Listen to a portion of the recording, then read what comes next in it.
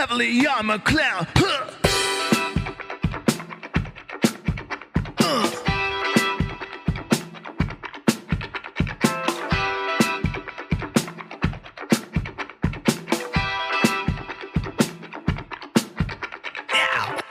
What's going on, guys? Welcome back to another episode of the Bitcoin Echo Chamber, the show about Bitcoin and Bitcoin slip and slides. Have an interesting episode for you guys today. Some person I had never spoken with before reached out to me on Twitter. Turns out he's a practicing lawyer and is a hardcore libertarian and also has a lot of interest in economics. Him and I had a really good conversation about law in Bitcoin, and then we talked for like an hour after the fact about economics. Probably going to get him back on the show at some point in time so him and I can get into the weeds about macroeconomics and all the things going on in the world right now and what roles Bitcoin will play in that. But for today, I just kind of picked his brain on various topics in Bitcoin and how they relate to his experiences and understanding in law. It's the first time I've really talked to a practicing lawyer about Bitcoin, so I had lots of questions. As you can imagine, the one thing I'm pretty good at is asking really good questions, so I tried to prod him for as much information as I could in just about anything that I thought that you guys would find interesting. Got a couple episodes on deck right now, so at least for the next couple weeks, there will be BECs coming out. Hopefully I can get some more guests lined up so I can keep the good stuff coming. I'll talk to you guys again at the end. Let's get to it. This episode of the Bitcoin Echo Chamber podcast is sponsored by WTFHappenedIn1971.com, the economics meme taking the world by storm where all of us are trying to find out the answer to what the heck happened in 1971. WTF 1971 also has a merch store now. You can find it at WTF-1971.creator-spring.com. I'll post a link to that down in the show notes if you want to check it out. Thanks for the support. Bitcoin lawyer, or at least that's what you told me to call you before we started. How you doing, man? Good. How are you, Colin? I'm doing pretty well. I'm glad to have you on the show today. You're an interesting perspective that we haven't had on yet before. Somebody who works specifically in law. Can you tell us a little bit about your background? Yes, I have a degree in economics, and I'm also a practicing attorney, state law lawyer.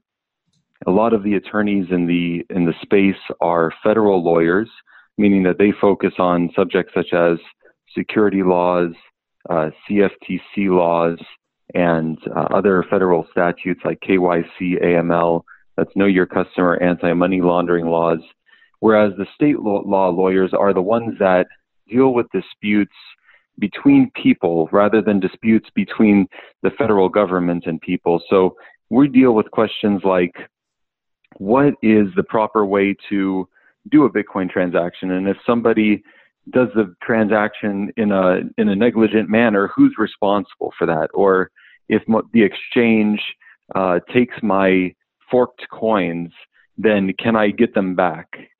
Real questions that have solid answers, but they don't really come up because they're not as flashy as the federal government questions. Interesting. So when you say that you practice state law, does that fall under one particular state, or is it just a general term used for state legality? Mm-hmm. I'm licensed to practice in California, and there are other attorneys, licensed to practice throughout the country. And this is a good place to put the obvious disclaimer that this is not legal advice. If you have any legal questions pursuant to a listener's particular situation, consult with a lawyer, consult with a local lawyer, and you don't have to go all out and hire many lawyers. You can just consult with them and just get their ideas. It's always a good idea to do that. Yeah, good disclaimer. I expect that from a lawyer. Mm-hmm. So, if you don't mind me asking, have you dealt with any clients in your day-to-day business that have actually involved Bitcoin or cryptocurrency specifically, or is this more of a hobby for you? Well, I wouldn't want to disclose specific names, but I did work with people in the space before, not on questions specifically related to Bitcoin, on tangentially related questions to their business. But Bitcoin law policy is something that's very interesting to me. I do want to start Bitcoin-only coin center at some point. And the idea is that I want to help develop the laws in a manner that is very positive and pro-Bitcoin, very pro-maximalist, and other ideas that we're both privy to.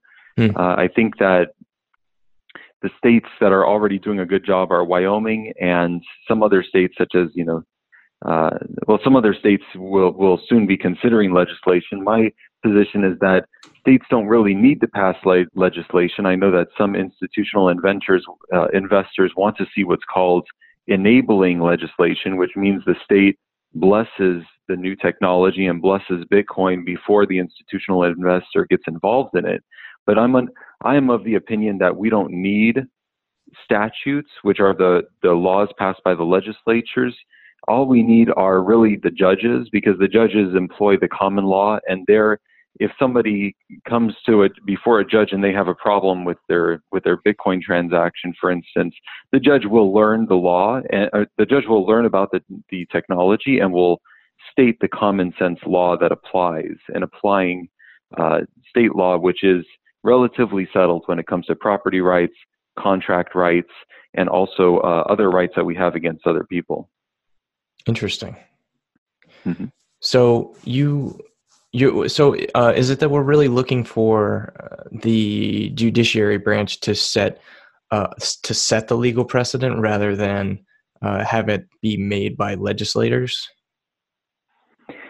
As a general rule, the judge-made law will be better for Bitcoin than the legislative enactments.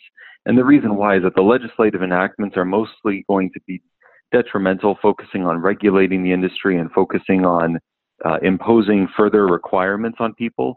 We don't need, for instance, the California legislature to say, oh yes, Bitcoin is legal, right? Because Bitcoin is legal by default. The default in the United States is that something is legal unless it's specifically prohibited, right?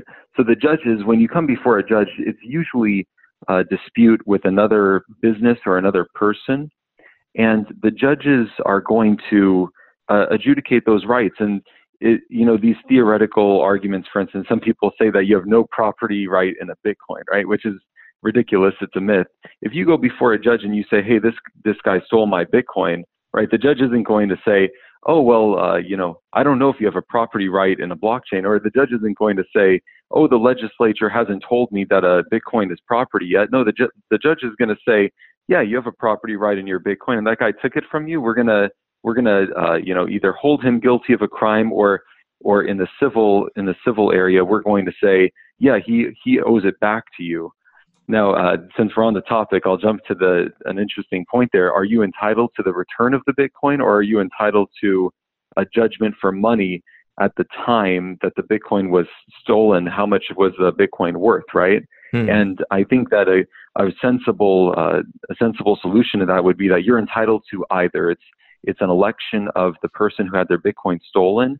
If they can track the Bitcoin on the blockchain and actually sue to get that Bitcoin returned to them, of course, the judge isn't going to be able to fabricate an invalid transaction and get it approved by the miners, right? Instead, what's going to happen is that the judge would have jurisdiction over the person who stole the Bitcoin, and they would order them to return the Bitcoin if that's possible. Alternatively, you have a money judgment, and a money judgment has to be enforced just like any other judgment. So that's really interesting. And what about, is there any historical precedent for the demanding, like, let's say that the two people get into a dispute. Let's say you take my one Bitcoin, and then 10 years later, I sue you and say, hey, he stole my Bitcoin, I want it back. And then the judge orders you to return that one Bitcoin to me. But over the course of time, the price of that one Bitcoin has gone up from $10,000 to $10 million. And we agree. I say, well, I want my one Bitcoin back, but you have no hopes of ever repaying that Bitcoin to me, because as soon as you stole it from me, you took it and sold it or whatever. Is there any historical precedent for assets that appreciate in value like that? Absolutely, there is precedent for that. the general rule is that if somebody steals your property, you can you could sue them on a theory called conversion, meaning that if they've completely dispossessed you, you're forcing a sale of the property at the time it was stolen, and you're entitled to a money judgment for its market value at that time. That's the rule for conversion. If you want the return of the property, then generally the defendant, whoever you're suing, has to still be in possession of the property for you to get it back. Now, with the 10-year example, and by the way, $10 million is a good price prediction. I endorse that. With regard to the 10-year example, the statute of limitations would have run by that time. So the statute of limitations means that you have to bring your lawsuit within 2, 3, 4 years. Sometimes you can bring a lawsuit after that, but those are the exceptions rather than the rule. So you want to make sure that you get moving on your legal rights quick to preserve your legal rights. With regard to following the Bitcoin, the way that the scenario that this would likely come up in is that somebody hacks, let's say a hacker steals somebody's Bitcoin, right? That person had their Bitcoin stolen. They're tracking it on the blockchain. They're trying to wait until the Bitcoin enters a regulated intermediary, and then they can go to that intermediary and say, pause, those are my Bitcoin, and I'm suing you, and I'm suing, I don't know who the hacker is, but if I find out who they are, I'll join them into the lawsuit, and I'm suing you for the return of that Bitcoin. So that's a strategy that I would advise if anybody had their Bitcoin stolen to try to follow that strategy. Maybe you'll be able to recover the Bitcoin, maybe not.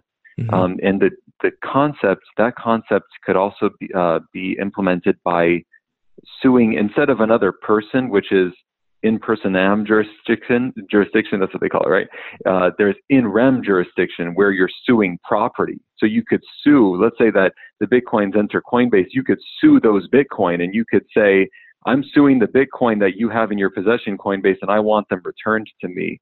And that way you can get jurisdiction over the stolen property without necessarily knowing who the hacker is. Now, this is theoretical, and I haven't seen an example of this happening in the real world, but if there is an example, definitely send it to us on Twitter. You're at heavily armed C, is that correct? And I'm at Bitcoin_lobby. Yeah, that's correct for me. Mm-hmm. Okay. Yeah.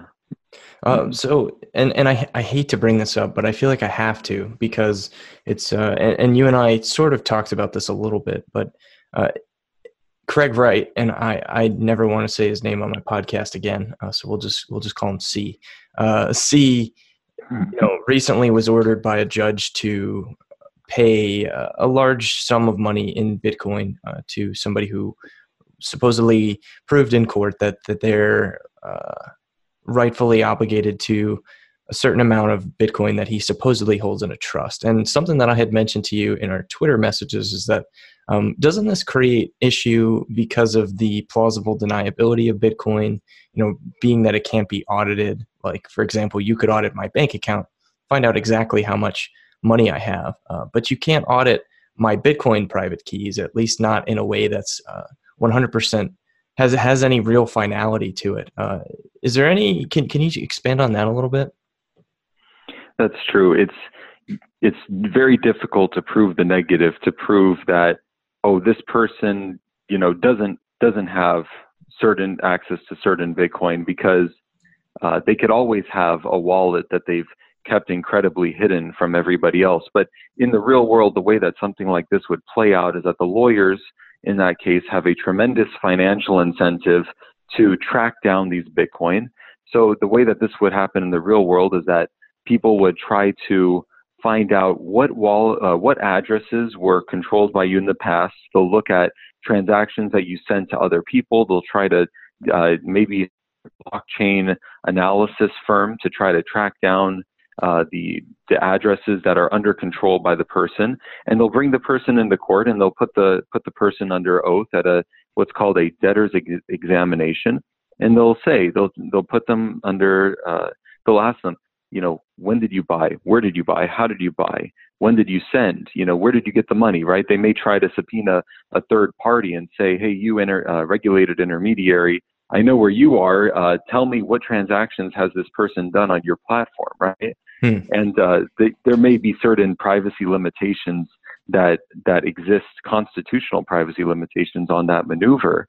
But the idea is that these lawyers are going to try to catch the person slipping. Like when Charlie Shrem was sued by the Winklevoss twins because he was spending a lot of money after he got out of jail, and the Winklevoss twins said, "Hey, he owes us money because he XYZ. This is our legal theory, and look, he's spending this money. That means he must be in control of Bitcoin." So you could also use circumstantial evidence. You could take Charlie Shrem in on a debtor's examination, assuming that there's a judgment, and say, "Where'd you get the money to buy this boat? Where'd you get the money to buy this house?" And try to track down the Bitcoin that way. Interesting. Mm-hmm. So do you think that there could be any problems for the individual in the event, because theoretically I can prove that I have Bitcoin by signing a transaction, but I can never prove, as you said, never prove the negative, that I don't have Bitcoin. Do you think that ever presents a problem for people and their liberties in the future? Very interesting. The reason why I like the Bitcoin model, or more specifically the public key, private key cryptography, is that a person can select what they want to reveal and when they want to reveal it. For instance, you can sign a message with the addresses that you want the person to know exist, and to show that you are in control of funds, but you don't necessarily need to, right? You could be very selective as to what private keys you use to sign certain messages. So I think it's actually empowering for personal liberties, because it's an opt-in system rather than a system where all information is known at all times, and good luck segregating your accounts in real life. Mm-hmm. Interesting. And you had mentioned one of the interesting things about this plausible deniability problem also arises in one of the most common memes in Bitcoin, which is the boating accident. And some of the could you expand on some of the things you've mentioned about that? Yes. So the boating accident is kind of a funny meme. I like the meme. My addition to the meme is that, I lost the Bitcoin in a BitMEX accident. So that's probably more realistic. I think that if somebody has a cover story, it needs to be realistic. If somebody's been raving about Bitcoin for years and then they claim that they don't have any, I think that that's less realistic or less believable than if they say, "Oh yeah, I do have a little bit of Bitcoin and it's right here."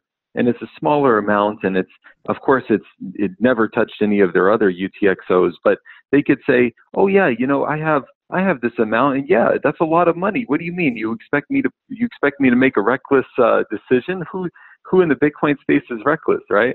So it's better to have a little bit of plausible deniability and to have like a realistic story than to say, "No, I don't have any," and I was just talking about Bitcoin, but I was just an observer. I never participated in it financially. That being said, you probably do want to tell people, "Yeah, I'm just an observer." You don't necessarily want to post transaction IDs on your Twitter and say, "I just bought some more today," like buying the dip, right? Then people can come back and say, "Well, look, we have all of this evidence that you of your own words that you were buying Bitcoin. You must have some, right?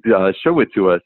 And the court is not going to, punish somebody for being in contempt of court unless they really think that, yes, this person is lying to the court, right? So you always want to have some plausible deniability, and always teach new Bitcoiners about the importance of keeping their total amount of Bitcoin secret, right? That's so extremely important that it cannot be stressed enough, right? Whenever somebody asks you how much Bitcoin do you have, never give them an accurate answer. Yeah, I've been asked that question from time to time, and I usually answer it with another question, like, how much money is in your bank account? Do they ever tell you how much money's in their bank account? Yeah, I have had people say, "Well, that's not a big deal here." And then they tell me, and now they want to know how much Bitcoin I have. And I say, this did not go how I planned. But you had also mentioned in our tweets the boating accident meme requiring, both credible testimony and circumstantial evidence. It's not just something that you can claim happened and then just be like, yeah, well, that's what happened. There has to be some sort of circumstantial evidence, right?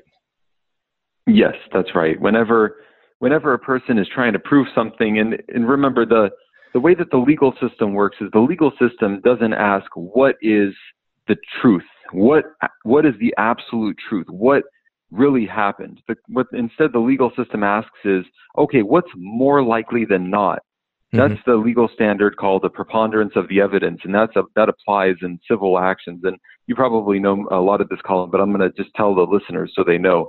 The civil actions are the ones that are usually between people. It could also be between a person and a government, but it's essentially it has a lower standard of proof. The court just wants to make findings of fact. It wants to know what's more likely than not, right?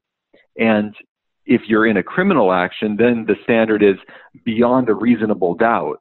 When I think that the best way to explain that legal standard is literally the way that it's phrased. If you have a reasonable doubt, then we're going to not have that finding, and that's involved in a lot of in criminal actions, right? So to be subject to a criminal conviction, the prosecutor has to prove all of the elements of the crime beyond a reasonable doubt.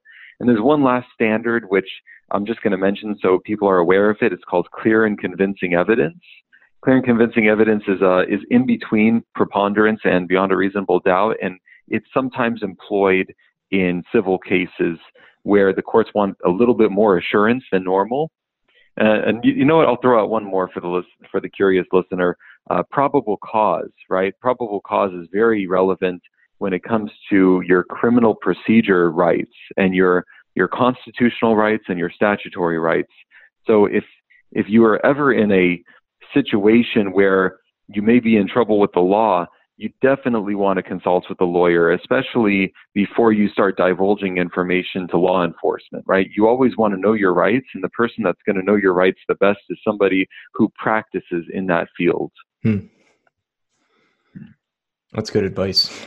I would expect, again, advice I would expect to get from a lawyer. But so you had mentioned earlier there about chain analysis. Are you aware of any legal precedents that have been set using chain analysis and whether or not it's considered a definitive source of authority, how trusted it is in a court setting, and if there's been any successful obfuscations of that technology's authority through something like a coin mixer?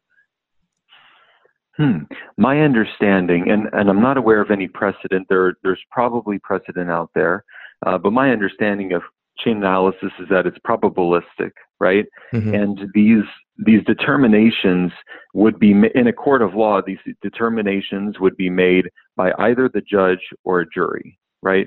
So the judge and the jury, they're going to be presented evidence, and the chain analysis expert is going to come in and he's going to say, I did my study, and this is my methodology, and it's scientific enough for me to come to the conclusion that these coins were controlled by this person at this time, or these coins are linked to these other coins with a confidence interval or whatever. You know, they'll say, oh yeah, we're like 95% confident that these coins were, and they'll use their statistical methods to try to draw those determinations. Now, when you're looking at another person's transaction history, right, you don't know whether if you know for sure they control one address, you don't know if they control the address before it, and you don't know if they control the address after it, assuming those UTXOs are transferred along, right? But we can use some heuristics personally to discern, okay, this looks like a change transaction, and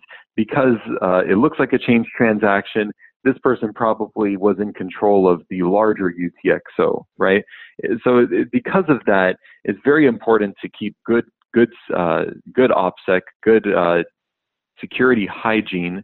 And what I find in practice is the best way to do that, besides using Wasabi and other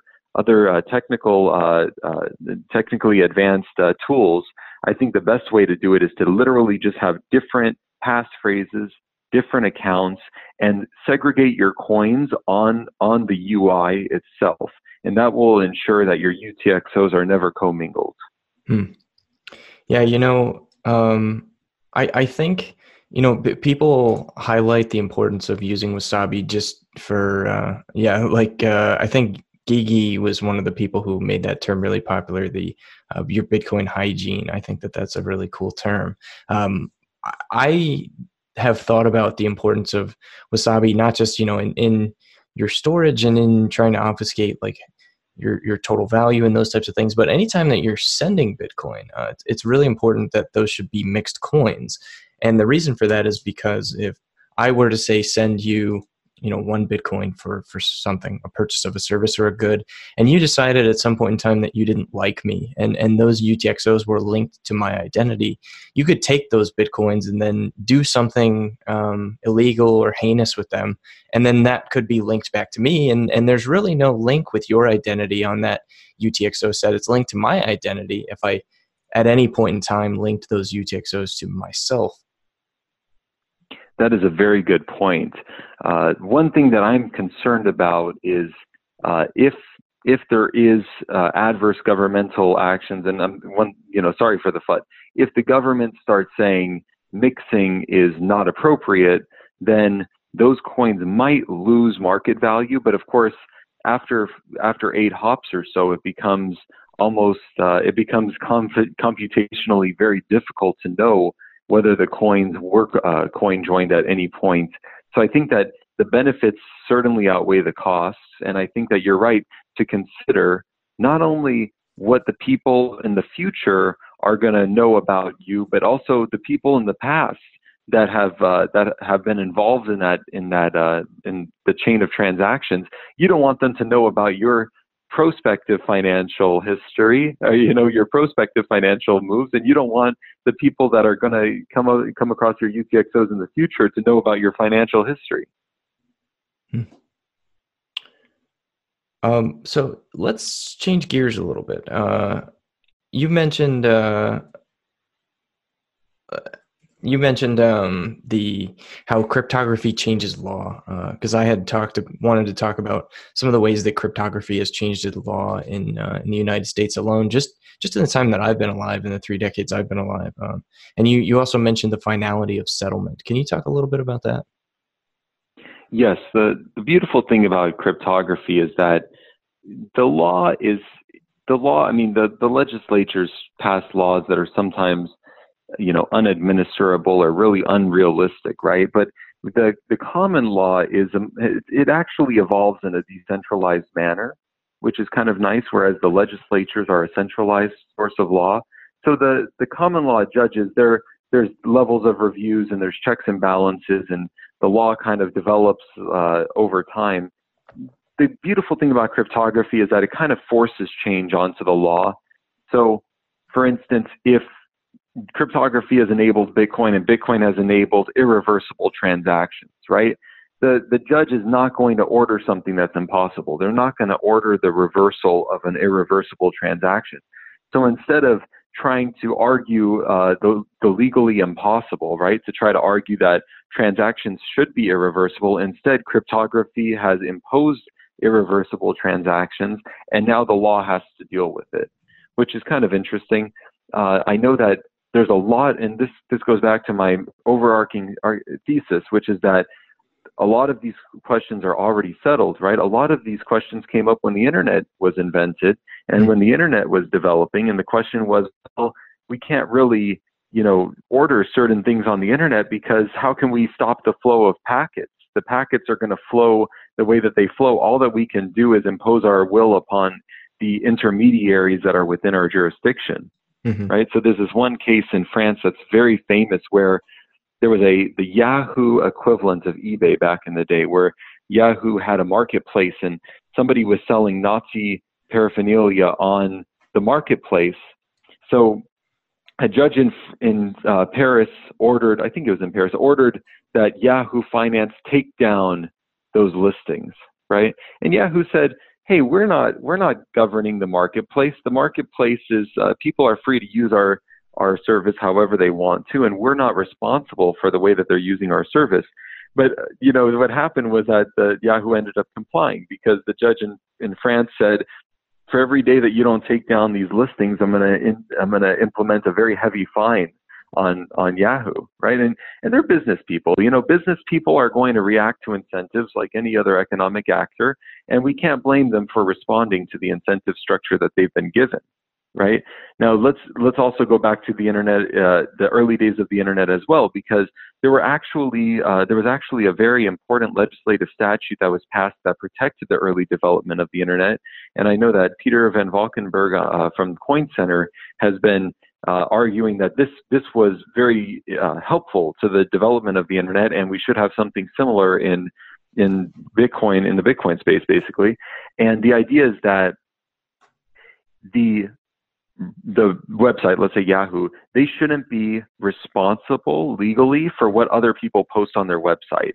Mm-hmm. And they're not responsible for what other people post on their website unless they somehow encouraged it, or they're actively moderating their website, and they intentionally didn't moderate certain posts, right? They can't be liable for what's posted. And if you think about it, we needed a law like that, because YouTube, look how many minutes of YouTube are uploaded every second, mm-hmm. right, of YouTube videos. How would YouTube ever be able to take down enough videos to protect itself from liability? So instead, the internet was kind of protected in the United States, whereas you saw in other countries, even though Yahoo can say, yeah, we're not a French corporation, but the French judge says, well, good luck if you ever want to do business in France, because you're going to have an outstanding fine levied against your firm. That's I like that. That's a common sense ruling that I'm glad we have, because I think about, anybody who's ever been like a moderator on a forum or something like that knows that there's an awful lot of nonsense that gets posted on the internet. I mean, probably anybody who uses the internet knows that, but if you're a moderator, you don't want to just blanket delete all of it, because people like to have their little space to do weird things, but you would never want to be held liable for the actions of someone else online. That would be a really dangerous precedent. Mm-hmm. Yeah, that's right. The other legal case that comes to mind for me is the State Department's case against Phil Zimmermann following his creation of PGP, because prior to his distribution of PGP, exportation of cryptography above a certain grade was illegal in the United States. Mm-hmm. Are you familiar with that at all? I haven't read the case, but I'm familiar with the story, right? Doesn't he print it on a T-shirt, or somebody printed the code on a T-shirt and tried to leave the country, and that was deemed as protected? Or is that your understanding as well? No, I had never heard that, actually. Yeah, there's a famous story about that. In preparation for this interview, I wanted to look more into the proposition that code is speech, or code should be treated as free speech. And I had looked into it previously, and I couldn't find any really good binding case law on the subject. And when I say binding, I mean there's United States Supreme Court never ruled on it, right? And I didn't see any other blockbuster cases. There was one case from the Ninth Circuit that said, yes, code should be protected as speech, but that case was, I think, vacated for a rehearing. There were 3 judges that heard that case. It was a 3-judge appellate panel, and the entire Ninth Circuit, which is like an 11 or 13 judge court, said, we'll rehear the case, but they never ended up rehearing the case because the case was not pursued by the government. And I think that, what I did in preparation for the interview was I paged some of the other legal minds in the space, and they confirmed my understanding. It was a Twitter thread a few days ago, and I thanked them for their contributions to that thread. Pauly was very instrumental, and so as well as I'm forgetting his name, but somebody else contributed as well. And they also said, yeah, code isn't necessarily, hasn't been ruled as speech, but I don't think that rules out the argument. I would like to see that argument be brought, especially because the United States Supreme Court is very protective of speech, and that is a liberty that we treasure. And I think that it could be interpreted as being protected by the First Amendment. Now, of course, it depends on the posture of the case, right? if a little old lady was contributing to the Bitcoin core repository and she was prosecuted by the government, the courts would probably hold in her favor. And if somebody was, and this is legal realism, right? And then look at Ross Ulbricht. Mm-hmm. He was shown no mercy because he didn't have the persuasiveness of the facts on his side, mm-hmm. right? So I think that I would like that argument to be seen, especially because economic liberties have, ever since, the 1930s, economic liberties have really suffered. They are making a comeback in recent times, but generally the government can do whatever regulation it wants on an economic transaction. The protections are very limited, whereas when it comes to speech, the protections are very heightened. So we would want to argue that this is expressive content. That's really interesting. And I guess there isn't really any overlap there with what we were just talking about before that, about not being held liable for what someone does with your platform, which technically a platform is code, right? And code is technically, I guess, you could consider it speech, but it is a mantra that we hear a lot in the Bitcoin space, that code is free speech. And I certainly hope that would be the case moving forward from a legal standpoint, but I guess that's yet to be seen, huh? Mm-hmm. Yeah, that's right. And it also depends on the posture. A few other hypotheticals, and we'll just, if I could offer them. One would be that the government, imposes, KYC regulations on an intermediary, on an exchange, right? The exchange would likely lose that case.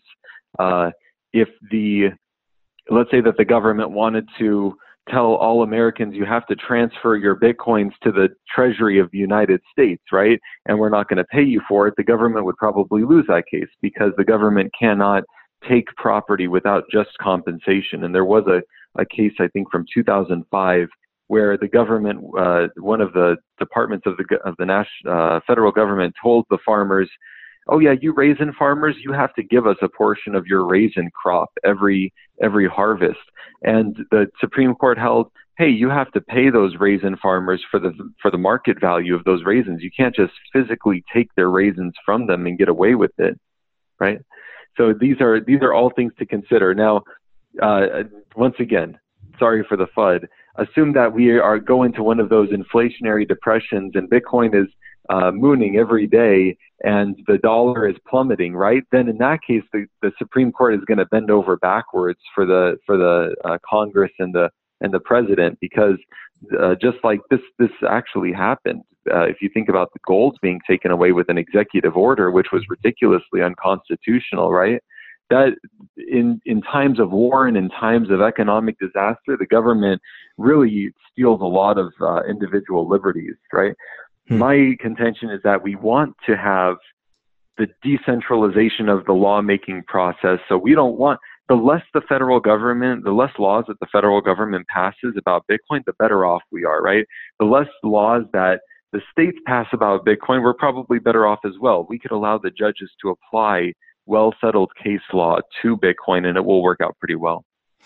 That's interesting that you mentioned Executive Order 6102, because some of the other, and I've done some research on this, some of the other legislation that was passed alongside, like the 1933 Banking Act, and later on, Glass-Steagall, which was a part of that. And when those laws were passed, they were passed with such haste because of the bank runs that were happening at the time, and because of the fact that the banks had already declared like a week-long holiday, and then the president had to declare banking holidays as well on top of that to help stem the bank runs.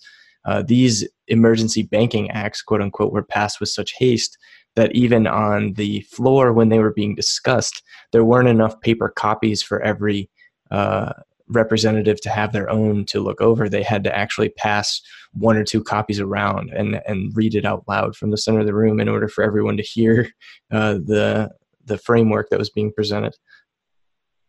That is so ridiculous. The fact that they would pass a law like that, that's so consequential to our rights.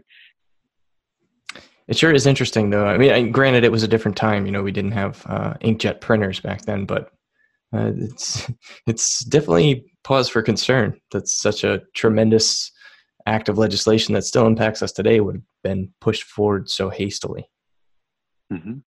Since we're on the subject, I want to also point out that a lot of the federal laws that govern people are the federal regulations, which are promulgated by the federal agencies rather than the Congress. And generally, under the Constitution, all laws have to be voted on by a majority of the House and the Senate, and it has to be signed into law by the president.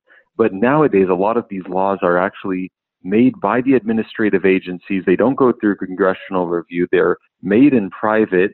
The agencies have very, very broad discretion to not only interpret the statutes the way that they want to, but also to expand the statutes, and their regulations have the force of a congressional statute. That's unconstitutional, right?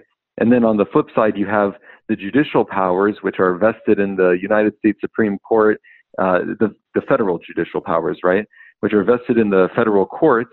But you also have agencies that are giving administrative adjudications. Once again, that's unconstitutional as well. But the system has acquiesced to it. It was a major political battle back in the FDR era, right? There was a turning over of the Supreme Court, and the Supreme Court basically broadened the discretion of these agencies for decades. And it's led to a crushing amount of regulations and a crushing amount of laws, which would not really have been possible if they all had to go through Congress.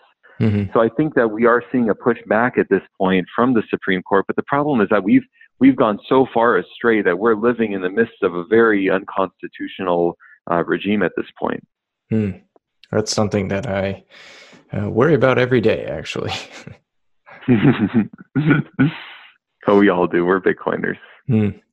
I do want to circle back to something else you'd mentioned earlier when you said that we were talking about the finality of settlement. And I know you did say, you don't work in securities. You're not, you don't really specialize in necessarily like financial law or those types of things. But is there anything that you're aware of where transactions, whether it be of assets or of equities or of obviously in money, there needs to be a degree of reversibility in order for those, like my bank account has to have a degree of reversibility on transactions that I make, credit cards, for example, or debit cards.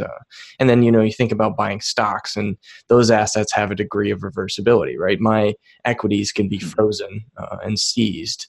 Is there anything that you're aware of that a requirement legally for reversibility of transactions for certain assets? That's a wonderful question, and there are different variations of reversibility. Some are voluntary, imposed by for instance, the credit card companies and their terms of service. Others are imposed by statutes, such as the Truth in Lending Act, which requires, which imposes certain defenses onto the credit card company in favor of the consumer. And of course, it's consumer friendly to have some reversibility. It's also by the same coin, it's also anti-merchant, and it also imposes higher transaction fees on all of these transactions.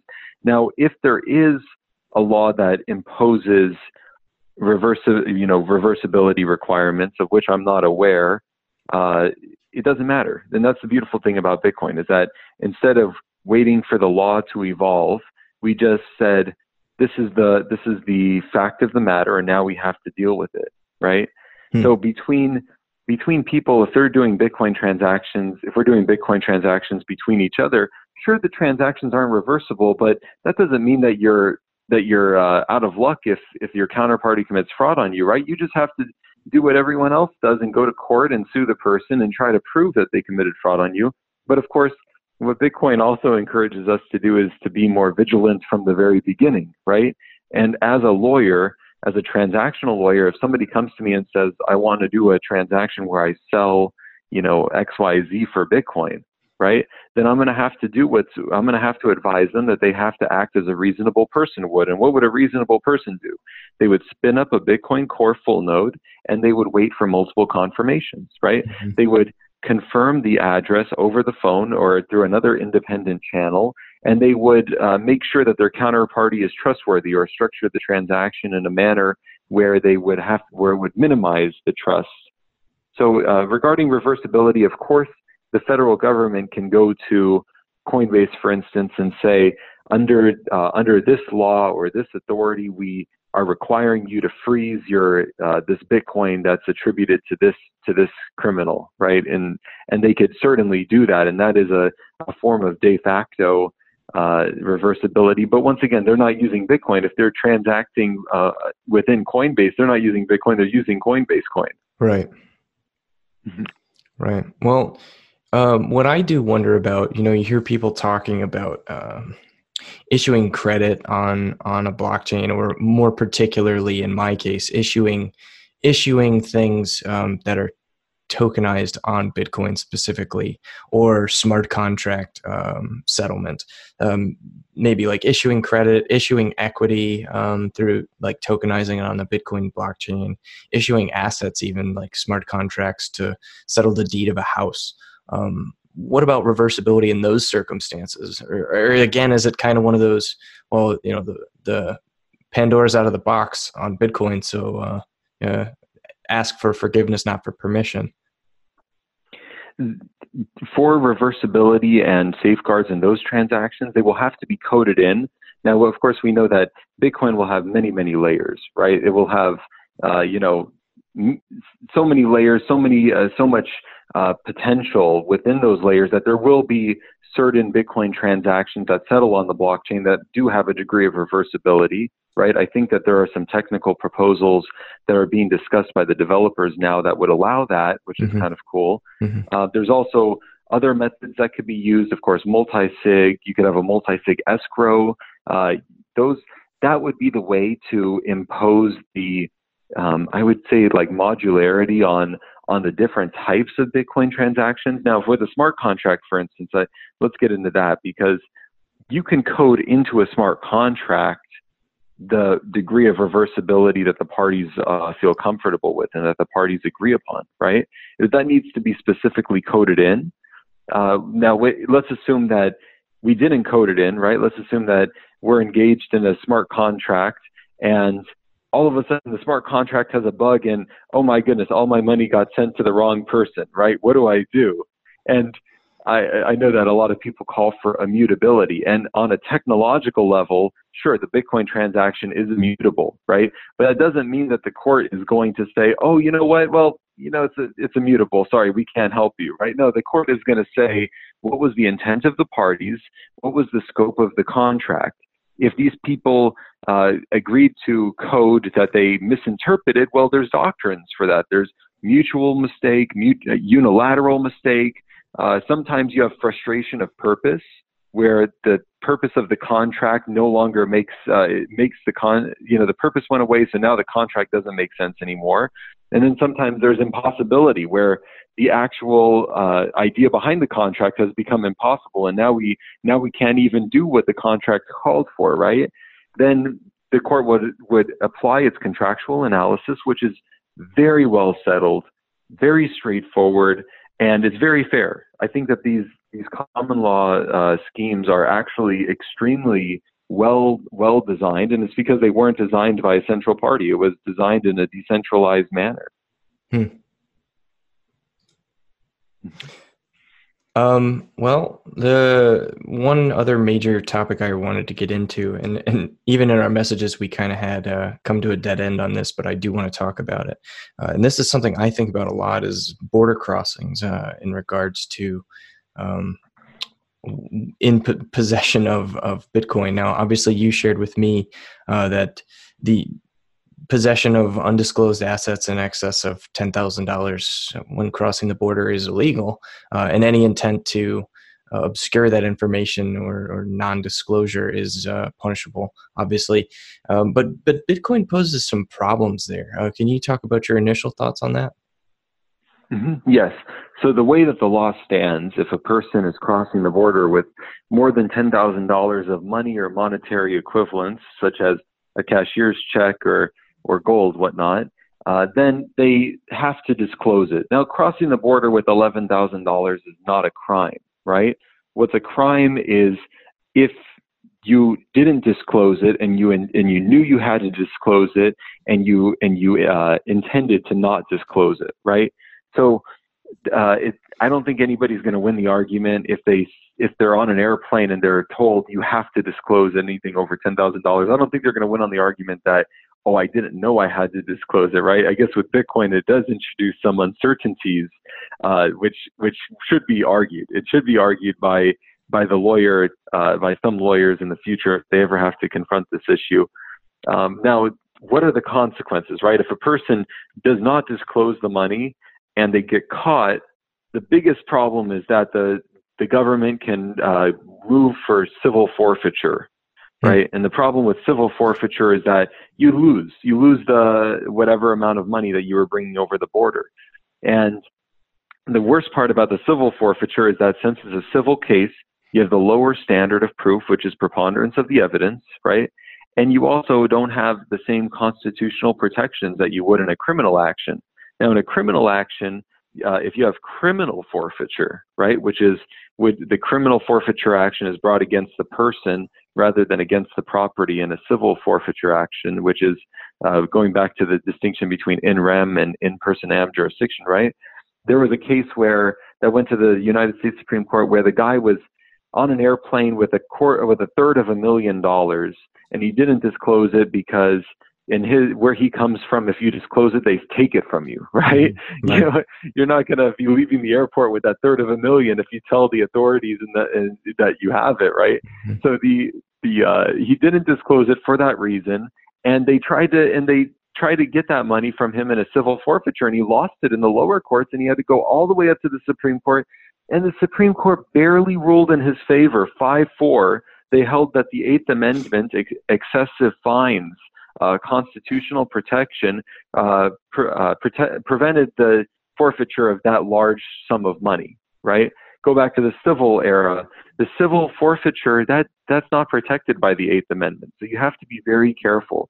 Now, I know we talked about what happens if you're crossing a border, and this is a very delicate question, right? Because let's say that a person has their Trezor with them, right? Does that mean that they have to declare to the federal government every single UTXO that their Trezor has access to? I mean, that's kind of ridiculous. But if you just apply the law on its face, then that sounds like what it would require, right? Now, I think a more common sense way of interpreting the law, and of course I'm the Bitcoin advocate, so I'm going to come up with a better way of interpreting the law, is that the person has to be intending to smuggle that Bitcoin across the border, right? And in that case, why don't they just send it from while they're in the United States, send it to an address that's controlled by keys outside of the United States, and then they won't be committing a crime by crossing the border without the private keys with them, right? So I guess that if a person has, let's go on one end of the spectrum. On one end of the spectrum, the person has a private key or a private seed memorized in their head, right? And they cross the border and they don't declare the Bitcoin associated with that key. I think that they're fine because they have a very strong argument that, hey, they don't have the ability to sign with that private seed. They don't have the mechanics to sign a transaction. Therefore, they don't have access to the Bitcoin. They're just memorizing a backup which they can potentially use when they get to the other side, right? On the other hand, you're bringing a Trezor beyond the border, right? And of course, you got to use multiple passphrases. And if you are going to use a Trezor, right, you could show that the default passphrase has less than $10,000 associated with it, right? That's kind of the fluffy pony approach.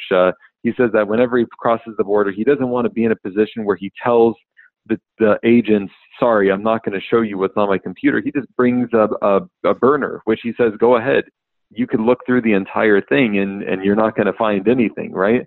So you always have to be careful. And now, of course, I would never counsel anybody to break the law, right? What what I propose is that, look, we should find out what the law is and comply with it, and you be smart. You don't have to fight the law. You could use it and work with it.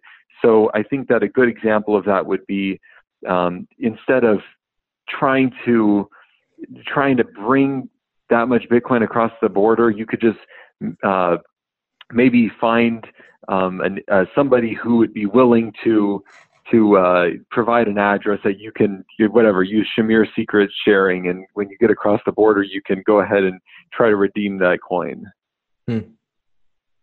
Or set up like a multi-sig solution with multiple keys in the hands of multiple people or something like that. And that's a good idea. Yeah. One more thought on the multi-sig, because the way to avoid federal regulations, right, is to be non-custodial. Really, that's the upshot of the matter, is that if a person's custodial and they ever care about doing business in the United States or setting foot in the United States, they're going to be either regulated a priori or regulated post hoc, right? So the idea here is that you want to create, people in the industry should be focusing on creating decentralized solutions, peer-to-peer solutions, like Satoshi did, right? Satoshi didn't give himself any significant duties in the Bitcoin network. He just created the code, set the ship out to sea, and that's it. And it runs itself. It's kind of like a Wasabi type business model, where you create the code, you set it out to sea, and then you don't have any control over it. And if somebody comes to you and says, give me the Bitcoin that you're in control of, right? Or if somebody comes to you and says, hey, you didn't register under the KYC law, KYC AML laws, the best way to approach this is to kind of be cypherpunk, right? Try to be anonymous, try to create peer-to-peer apps, and try to create non-custodial solutions, and that's a win-win. You win, you're less regulated, you don't have to worry about being a custodian, and you create products that are resilient and maximizing of individual liberties.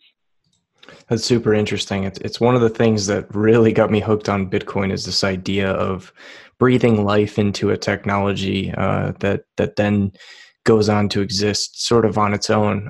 It's very scientific, or not scientific. It's very sci-fi. It almost evokes like a certain like Star Trek-esque feeling, but it seems very real. It's definitely interesting to consider both the implications, negative and positive, that could have in the future. Mm-hmm. Absolutely. It's honestly one of the most beautiful inventions that I've ever seen. And I think it is the most beautiful invention that I've ever seen. And it truly is free market money, right? The fact that it's free market, and on top of that, it has the flexibility of data in general. I mean, that's just, we could extol its virtues all day long, but I think that what's really beautiful about it is the awe and the wonder of this sublime creation, and it's really a beautiful thing. Absolutely, I agree. Well, that's about all the topics that I had specifically for you. Is there anything else that you want to talk about that you think the listeners might find interesting? Well, that's a very good question. I think that what I'm very interested right now is the fact that we are in some of the most interesting times, I think, ever, right? We're seeing geopolitical waves. We're seeing markets doing wild things. I mean, the markets are really signaling major distortions, right? We have negative interest rates. And then on top of all of this, we have political uncertainty. We have the myth of the infallible central bank, as Paranoid Bull has pointed out. And the Bitcoin halving is next year, right? The Bitcoin halving is perhaps my favorite holiday of every single holiday, right? It's just such a glorious day. And I think that I want everybody to hodl and of course maximize your individual sovereignty. Well, that's really good advice. I spend a lot of time paying attention to the macroeconomic landscape And you summarize it very well. There's a lot of risk out there right now, and I would hope, I'm not really worried about the people who listen to this podcast because my style tends to attract a certain type of person who probably is either already figured all this out or in the process of figuring it out, and at least asking the right questions. I'm concerned about the people who I try to get to listen to my podcast and I can't even get them to give it get through one episode. Those are the people that I'm concerned about. Well, this is a good moment for me to plug your podcast because I think everybody listening right now should subscribe. I like your podcast a lot. I like your point of views a lot. I think that your podcast is a very good niche. And, we don't have to worry about quantity on the quality front. You are nailing it. So keep up the good work, Colin. Thanks very much. I really appreciate that. That does mean a lot to me. And one more time, for anybody listening, where can they find you in case they want to follow and keep up with what you're doing and saying? On Twitter, I am at Bitcoin _ meaning the line on the bottom, lobby, LOBBY. And that's the reason why I'm I'm at Bitcoin _ lobby is because I was thinking of naming my eventual Bitcoin only legal advocacy firm or the Bitcoin lobby, right? That's the name that I envisioned for it. But I'm the Bitcoin lawyer. Let me know if you're in the community and you have a Bitcoin law related question. You could DM me, and I kind of want to be like the community lawyer. If you need something, let me know. I probably won't take your case because I'm too busy. I'm too busy doing my own side projects. But I would be very interested to try to help people out if I can. So now, if I ever get pulled over for a DUI, I can say that I have a lawyer. Yeah, and then we'll have to just do the retainer agreement after. Well, I'm really excited to hear more about your Bitcoin lobby, and I'll look forward to hopefully seeing that come to fruition in the future. Yeah, and this is, by the way, this is my first podcast, so I just wanted to say that I chose your podcast because I appreciate it so much. So thank you for giving me a platform, Colin. Oh, I'm honored. I'm honored to have you. Hopefully we'll see you on some other guys here soon, like maybe Stefan Livera or something. Oh, that would be nice. Yeah. I'll put in a good word for you. Cheers. Thank you. Oh, I appreciate that, Colin. Cheers. All right, Bitcoin lawyer. Till next time, man. Thanks for coming. Till next time. Cheers. All right, guys, welcome back. I hope you enjoyed that talk. I really want to get Bitcoin Lawyer back on the show. He's a really smart guy, very eloquent speaker, obviously a lawyer. You can tell just based on the way he presents his case on a lot of things, but super cool guy, super nice. I'd love to talk with him more in the future. Highly encourage you guys to go follow him on Twitter. He doesn't have a very big Twitter following, so let's show him some BEC love. If you guys have been enjoying the show, I would highly encourage or at least appreciate you for subscribing or leaving any reviews, thumbs up, comments on whatever platform it is that you're listening to the Bitcoin Echo Chamber on. Your support goes a long way to help me continue to grow the show, continue to get more exposure, and continue to get more interesting guests on and continue to deliver you high quality content. If you guys want to get in contact with me, you can find me on Twitter at heavilyarmedc, that's the letter C, or you can send me an email at bitcoinechochamber@gmail.com. I'm pretty picky when it comes to sponsorships. The main sponsorship that I've had with this show is bitcoinonly.com. Shout out Bitcoin Only. We love your stuff. Go check out Bitcoin Only if you guys haven't yet. They are an excellent, huge repository of resources for anything and all things Bitcoin Only, whether it be podcasts or guides or software. Really probably one of the best one-stop shop resources for Bitcoin out there that I'm aware of. As far as many of the other people that I've had reach out to me in emails about sponsorships and stuff, no, I'm not interested in your crypto education platforms or your shady exchanges or anything like that. I'm going to be pretty picky when it comes to sponsorships. So, and that's just because, and it might not even be anything against your product. Your product might be perfectly viable, but I want to be very careful what products I'm promoting with this platform, particularly because I'm not doing this as a way to try to make a living. I'm doing it as a way to try to learn myself and to try to help other people learn more about Bitcoin, the topic that we all have in common and find so interesting. Anyways, guys, that's all I got for this one, and I will see you in the next one.